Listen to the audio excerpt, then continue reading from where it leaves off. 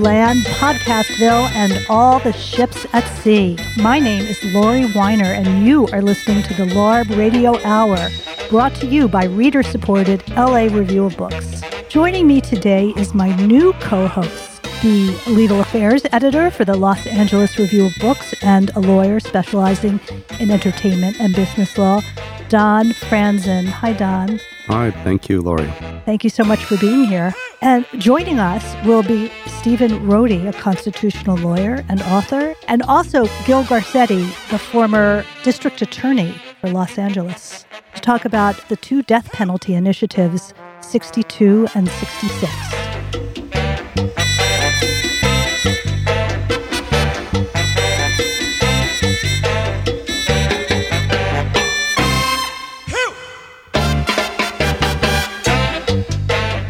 We are here just before the election to talk about two very important initiatives on the ballot. This is the first time ever that there has been an anti-death penalty initiative and a Let's Make Execution Quicker initiative on the ballot at the same time. I am here with two very distinguished legal minds. One, Don Franzen, who is the legal affairs editor at the LA Review of Books, which I understand is a wonderful publication. He's also a lawyer specializing in entertainment and business law. And I also have Stephen Rohde, who is a constitutional lawyer and author, and he is chair of Death Penalty Focus, which is committed to the abolition of the death penalty. And he has represented two inmates on death row.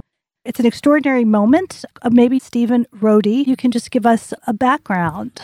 Well, thank you for devoting some time to this. There are times in our history when key issues reach a tipping point, and I think the death penalty is one of them. California has a death penalty. We have not executed anyone in 10 years, while the protocol of the ugly cocktail to use lethal injection has been litigated.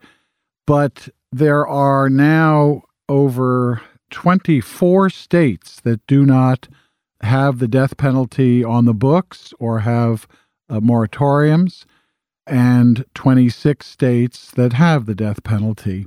California has the largest death row in the United States, with close to 750 men and women, representing 25% of the United States death row. So what happens in California in November could be a tipping point. It could also signal the U.S. Supreme Court that the evolving standards of decency that mark a civilized society, which is their definition of cruel and unusual punishment, may have been reached, and therefore what California does could affect the Supreme Court, which could affect the entire United States, and add one more country to the 140 countries around the world that have abolished or ended the use of capital punishment. Steve, let me ask you, how did we get to the state that we're at now in California? California still has a death penalty, at least in theory, as you just mentioned, with 750 inmates awaiting execution at some stage of appellate review. What's the background? How do we get to the point where California has this large a population, and what are the procedures that currently are in place for dealing with the death penalty appeals?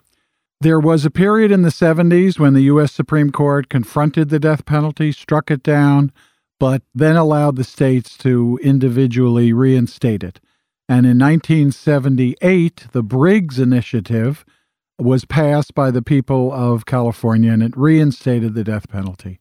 In a kind of law and order atmosphere, there was public support for the death penalty, which in fact has waned and diminished to the point that the Pew Research Center found the lowest support, less than 50% support for the death penalty across the country. In California, it was set up so there'd be a guilt phase, whether the person committed the murder with special circumstances, and then a penalty phase, whether upon conviction that person should receive the death penalty or life in prison without possibility of parole. California has that alternative. And in the current debate on the ballot, what we call LWOP, life in prison without possibility of parole, is a legitimate alternative for people concerned about public safety and holding people accountable. So this is no suggestion of opening the doors or letting people go free. A person that has been lawfully and constitutionally convicted in this state can be imprisoned for the rest of their natural life.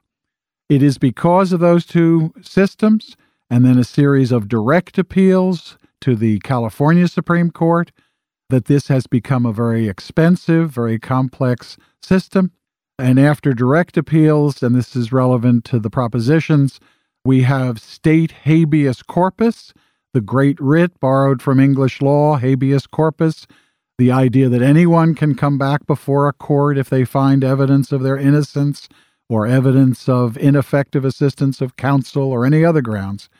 And that goes through the court system in the state courts and then in the federal courts.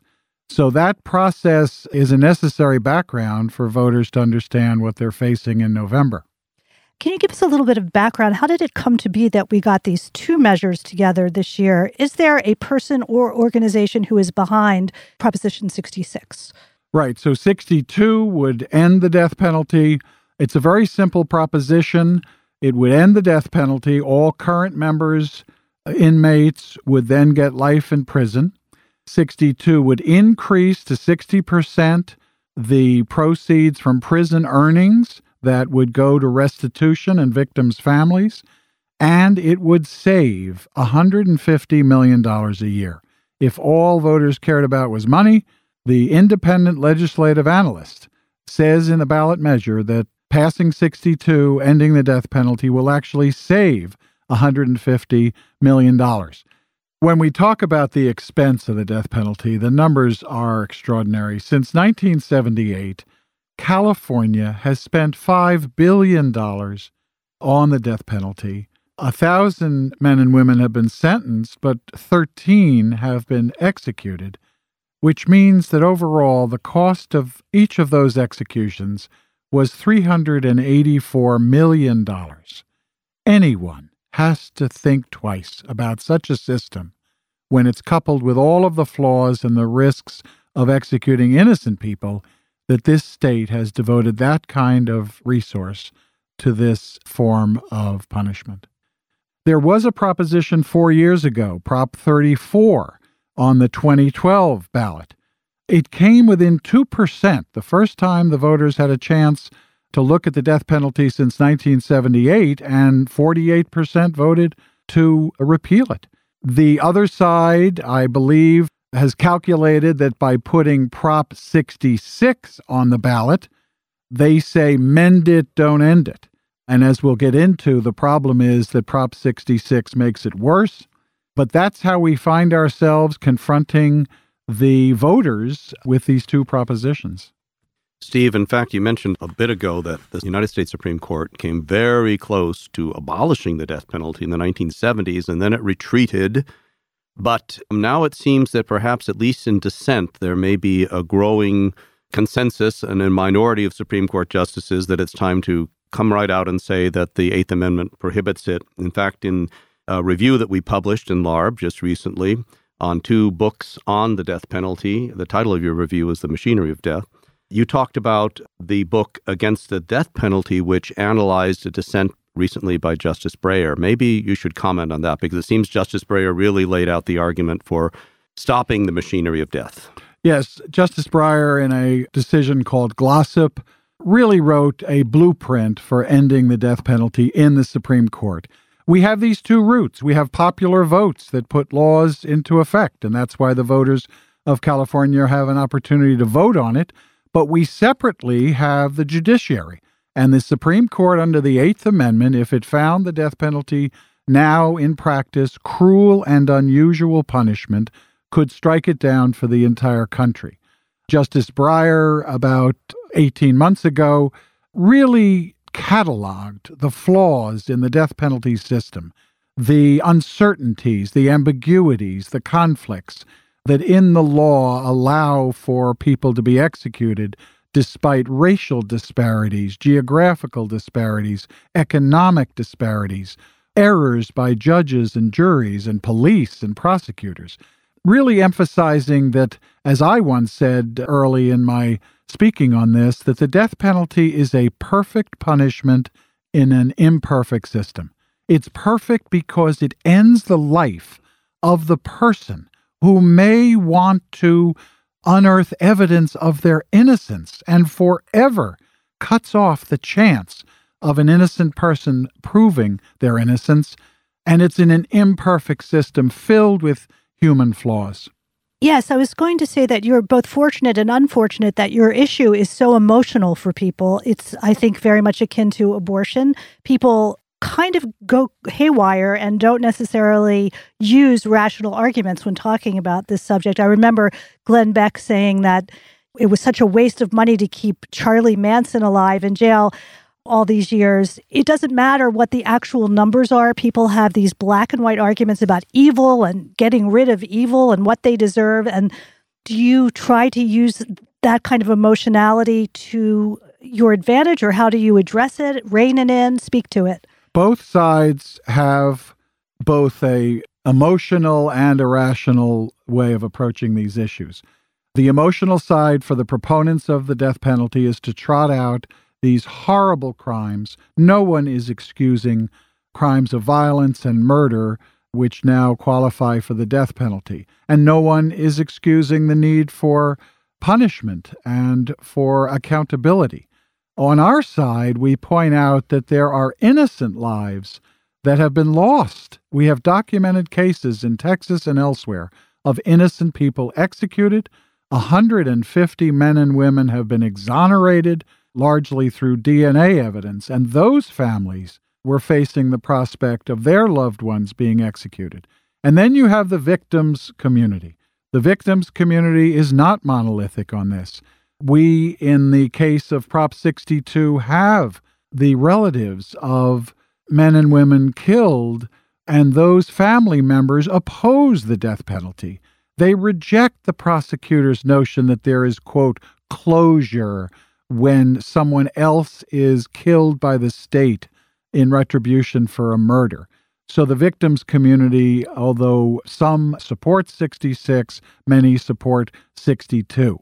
Our challenge is really when we believe we have the facts and evidence to support 62 and to rebut 66, whether that information will get out to the voting public in this gigantic voter's guide, close to 300 pages. We can only depend on communications work we're doing, the vast number of endorsers like the League of Women Voters and the California Democratic Party and the Catholic Church and unions and the ACLU, as well as people who have changed their minds. We have many prosecutors. The warden of San Quentin, Jeannie Woodford, is against the death penalty. We have the former Attorney General of the state of California, John Vandekamp, and I know we'll be joined by Gil Garcetti, the former district attorney of Los Angeles, who now is against the death penalty. These people have studied it, and when it is studied, it is a relic of a racist, barbaric form of criminal punishment that I think the vast majority of people don't support. Following up on that point, Steve, let's place this in an international context. Where does the United States stand and the state of California in relation to, let's call it the rest of the first world or even the civilized world as far as the imposition of death penalty? We are in an ugly company when it comes to the execution of criminal defendants. The 5 largest killers by execution in the world are China, Iraq, Pakistan, Iran, and Saudi Arabia, and the United States. That is the company we're in, as against all Western democracies, countries that have suffered through wars and genocide. The International Criminal Court Charter, the dream of Eleanor Roosevelt and others to have a permanent court to try genocide and crimes against humanity, bans the use of the death penalty in its charter, because that body and the world community understand that you don't model your behavior as governments after the behavior of people often deranged, often disturbed when they commit the worst act of their lives. Can you summarize the argument of the proponents of 66 and refute them? Yes. 66. And along the way, also explain what exactly 66 would do. By the way, 66, numerologically speaking, we all know what that stands for. But the devil. But yes. Also, 66 is a kind of a complex initiative, and it tinkers a great deal with the whole procedure by which death penalty cases are decided. So perhaps start by summarizing that, if you could. Yes, and I'll summarize and critique and give some of the arguments simultaneously. There are 5 basic provisions in Prop 66, although it's actually much more complex than that. And frankly, I believe it's a false promise, because it's promising voters in the voter's guide that it will speed up execution, that it will save money, and upon study and reflection, it does the opposite. First of all, it requires lawyers because there's a shortage of lawyers. Believe it or not, as we sit here today, 40 men and women on death row don't have lawyers for their direct appeals. 350 of them don't have lawyers for their habeas corpus, that second level of protection. This is a scandal. The government hasn't appropriated the funds. The complexity of these cases is enormous. What 66 does is ignore all that and claim that lawyers who now handle non-capital cases, all of the other kinds of serious criminal cases that are appealed to the California Supreme Court, those non-capital lawyers must take death penalty cases or be eliminated from the panel on which they depend for their livelihood and their law practices. Forcing lawyers to take these very serious cases is no answer, and what it will lead to is more claims of ineffective assistance of counsel, more appeals, and more delay. Secondly, it claims to tell the California Supreme Court that these cases must be decided in 5 years. The direct appeal and the state habeas corpus. Currently, direct appeals take 15 years to 25 years to be finalized. You cannot constitutionally tell the California Supreme Court that in discharging due process, it has to speed up its analysis by 5 years. On that habeas corpus, it does something extraordinary.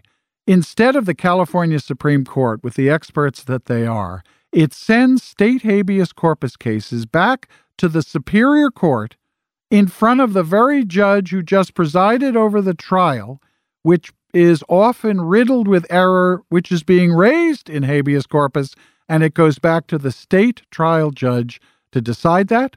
It requires counties to appoint lawyers for those cases, which is unheard of to this extent.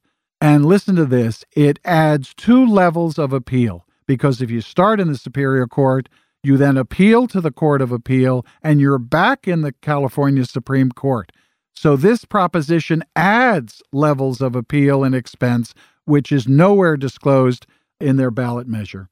It will also create mini death rows around the state. It will move death row inmates away from San Quentin and Chowchilla to individual prisons around the state, adding to the security costs. And finally, whereas now we have open disclosure on lethal injection and the Administrative Procedures Act, it will clothe that in secrecy, hiding away from the public this fundamental question that if we have a death penalty, how are we effectuating it? This proposition, had it been heard in the legislature, with hearings, with evidence, with experts, with testimony, wouldn't have made it out of committee because it is so riddled with delay, expense, and error. And unfortunately, in our proposition system, it is being put out to the people as a speed-up execution proposition with a law and order motif, and I think it's a dangerous proposition. It is a fraud on the voters. I hope they can see through that in its summary and its principles and in listening to radio shows like this one. If they both pass, the one that gets the most votes, the raw total of votes, even if they both pass, is the one that will prevail. Steve, you mentioned the great writ, habeas corpus, borrowed from English common law. In fact, that was so important that the founders of this country put it right in the Constitution, the idea that you always had the right to go back to court to try to prove your innocence. It was so important in English law and American law that even after all your appeals are exhausted, there may be other evidence of your innocence. Or you want to litigate how good your lawyers were and whether they were ineffective. Your direct lawyers aren't going to raise their own ineffectiveness, so it takes habeas corpus, a separate proceeding with separate pleadings, with separate litigation, to unearth evidence of innocence. This is such a powerful remedy that when you get to federal habeas corpus, 67% of California death row convictions are either reversed or sent back or retried because serious error is found in the habeas corpus process. That's how important it is.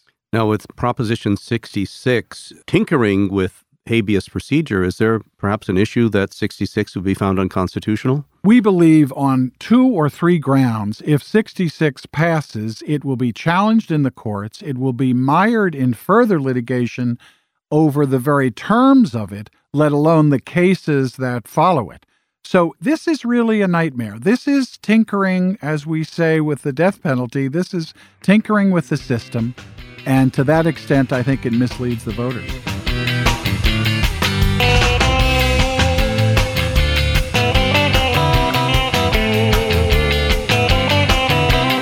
You are listening to the LARB Radio Hour, coming to you from Emerson College in the heart of Hollywood. And now back to our interview with Stephen Rohde and Gil Garcetti.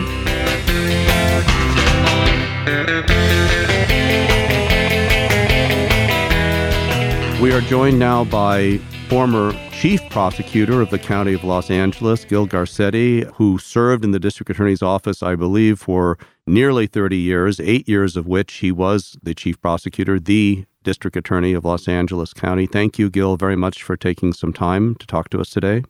Indeed, thank you for the opportunity to be heard. As a prosecutor, you were responsible for a number of death penalty cases. As the District Attorney, you prosecuted death penalty cases.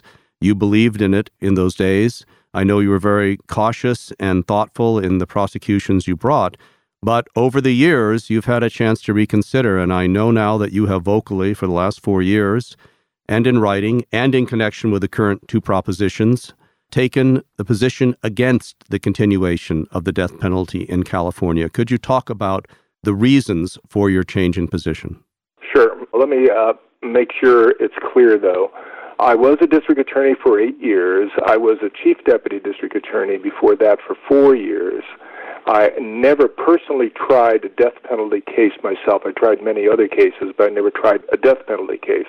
Nevertheless, as the district attorney, I had the final say on the decision whether we seek the death penalty where someone is eligible under the law for the death penalty. And I did believe in the death penalty as we enforced it in Los Angeles, and that's a broad issue right there all by itself, but I won't get into it right now unless we have time. We only sought the death penalty in less than 20% of all cases where someone was eligible for the death penalty. And the reason that I supported it is because I believe that there was some deterrence to going after the death penalty. Maybe it would deter others. I have now been convinced, and it didn't take that much push because everyone is pretty much in agreement now that there is no proof whatsoever that the death penalty deters the crimes that we're talking about in terms of murder and certainly crimes that might result in the death penalty. So I asked myself the question, so what purpose does the death penalty serve? And there's only one answer. It's a revenge. And my position was, we really can't afford this. This is an incredibly costly process. And virtually every prisoner is going to die a natural death. A few will commit suicide. Maybe 1 or 2 are killed while they are in prison. They will die a natural death, all the while living what you would consider a luxury life in prison. And by that I mean, unlike the general population where you have 2 prisoners per cell, death row inmates have their own cell. They have a right to a television and computer in their cell. Anytime that they are sick, they don't have to go and wait in line to see a nurse or a doctor. The nurse and doctor comes to them. All meals are brought to them. They don't have to wait in line. There is 24/7 access by anyone who wants to see them. And so this raises the cost factor incredibly. But then there were two other issues that really began to bother me once I started finding out about it. One was a number of people who were found to be improperly on death rows, not just in California, but throughout the country. Some were factually innocent, and some others were reversed for a number of reasons. When I see now that in California we have close to 750 people on death row, you cannot convince me, Don, at this point, that we do not have at least one, probably several, who are factually innocent and many who do not deserve to be on death row. So that was an important consideration. And then the last consideration was, I know what this does to the family of the victims, the close friends of the murder victim. They are never, ever in their lives going to have closure. But we know that a majority of death penalty cases are ultimately reversed. I think we had one just about a year or 2 years ago, someone who had been on California's death row for, I believe it was 32 years, and that case was reversed. What does that do to the family? They have to continue to live this, not just for the 32 years, but for this entirety. And there's no way that that person is ever going to be executed, obviously. If you change the law that fully protects the community from these some barbarous individuals at times, by keeping them in prison for the rest of their life, that gives the family of the victims, the close friends of the victim, at least legal closure. They know it's done, it's over. That person will die in prison, will never get out of prison. And so that's when I started saying that I have to be speaking out on this. I know most of my colleagues in the DA's office, former and current elected district attorneys, take a contrary view, but most, and I've talked to a few of them at least, know that eventually this law is going to change. There will not be a death penalty. So why do we continue this charade? Why don't we end it now, save literally hundreds of millions of dollars, and use that money for a good purpose rather than simply keep people on death row where they're going to die a natural death, most likely. In fact, Gil, you put your name to the rebuttal to the argument in favor of Proposition 66. So can you explain why is 66 a bad idea? Well, 66 is badly flawed, in my opinion, legally for a number of reasons we really don't need to get into. I mean, when you start saying that lawyers who have not been shown to be qualified should be forced to take these cases, you have built-in error right there. But the big point for me was the Proposition 66 people want to add more judges, more prisons in counties. The counties would have to pay for it themselves. They want judges at the Superior Court to hold the first hearings, and you go forward from there. But this is going to cost a lot of money. Everyone acknowledges that, but they provide no vehicle for how this is going to be paid. And this was tried some time ago when a bipartisan committee working for the legislature looked at it and said, this is what we can do to perhaps pick up the pace of the review process. There was never, to my knowledge at least, never one Republican or one Democrat in the legislature who moved forward saying, this is the bill, it's going to cost a few $100 million, but this is what I want to do. Not one person ever went forward with that. So the chances of this ever receiving funding from the legislature is nil. it's simply not going to happen. So it's a charade, in my opinion. Gil, this is Laurie Weiner. I'm interested in the process that you went through in changing your mind about this issue. And the reason I ask is because I think that we're so entrenched on our sides in so many issues and on this issue that it might be enlightening to just walk us through how you changed your mind on this issue. Where I finally, Laurie, decided to speak out was after I read an LA Times op-ed piece. Gosh, I don't recall the name of the judge, but he was known, and he was proud of this, as the hanging judge of Orange County. He had sent more people to death row than anyone else. And he came out with a powerful op-ed piece saying, this is a total waste. There is no useful purpose for the death penalty. Why do we go through with this with the incredible millions of dollars that are being spent for what? For nothing. We get nothing out of this. So I started looking at this, and I started doing some more research, and that's when I saw the number of people who had been on death row who were freed because there was either DNA evidence or there was other evidence showing that they did not belong on death row.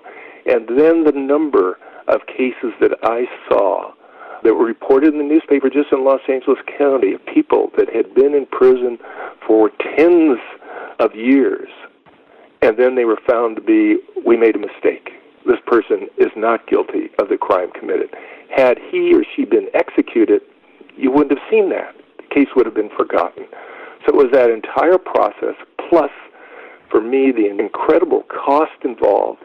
I said, why don't we use this money to try and help kids stay in school? Because that is the key, in my opinion, and I think many experts' opinion, to reducing crime. Keep kids in school, and you're going to reduce crime. So it was that, it was what it's done to the families of the murder victims, that it just wasn't fair to them to let this process go on for decades. Not for a year or 2 or 3 or even 4 or 5 years, but for decades.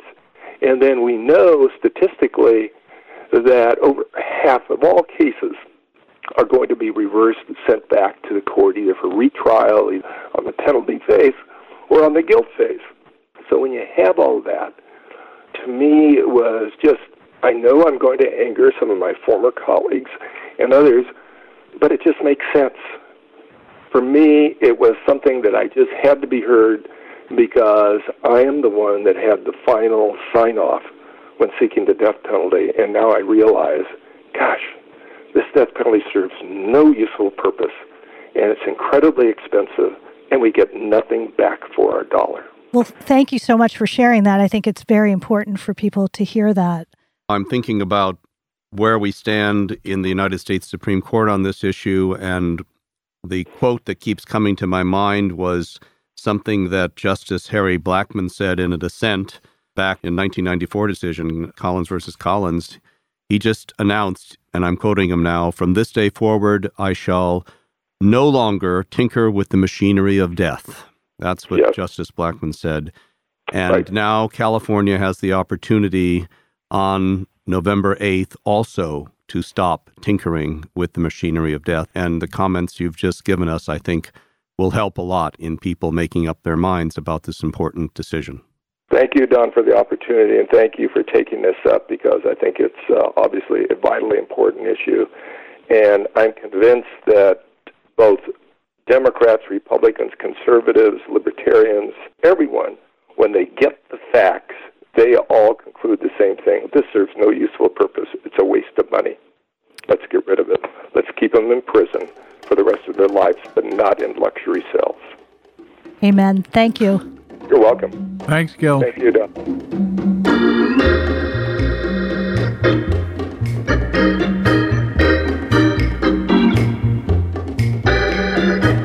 We have come to the end of another edition of the LARB Radio Hour. We want to thank our engineer, Ernesto Orellana, Alan Minsky, our producer and Questionable Moral Center, Jim Lane, executive producer, Emerson College, in the heart of Hollywood, for the use of its beautiful facilities. Thanks to Stephen Rohde and Gil Garcetti. I'm Laurie Weiner for Tom Lutz. Thank you for listening.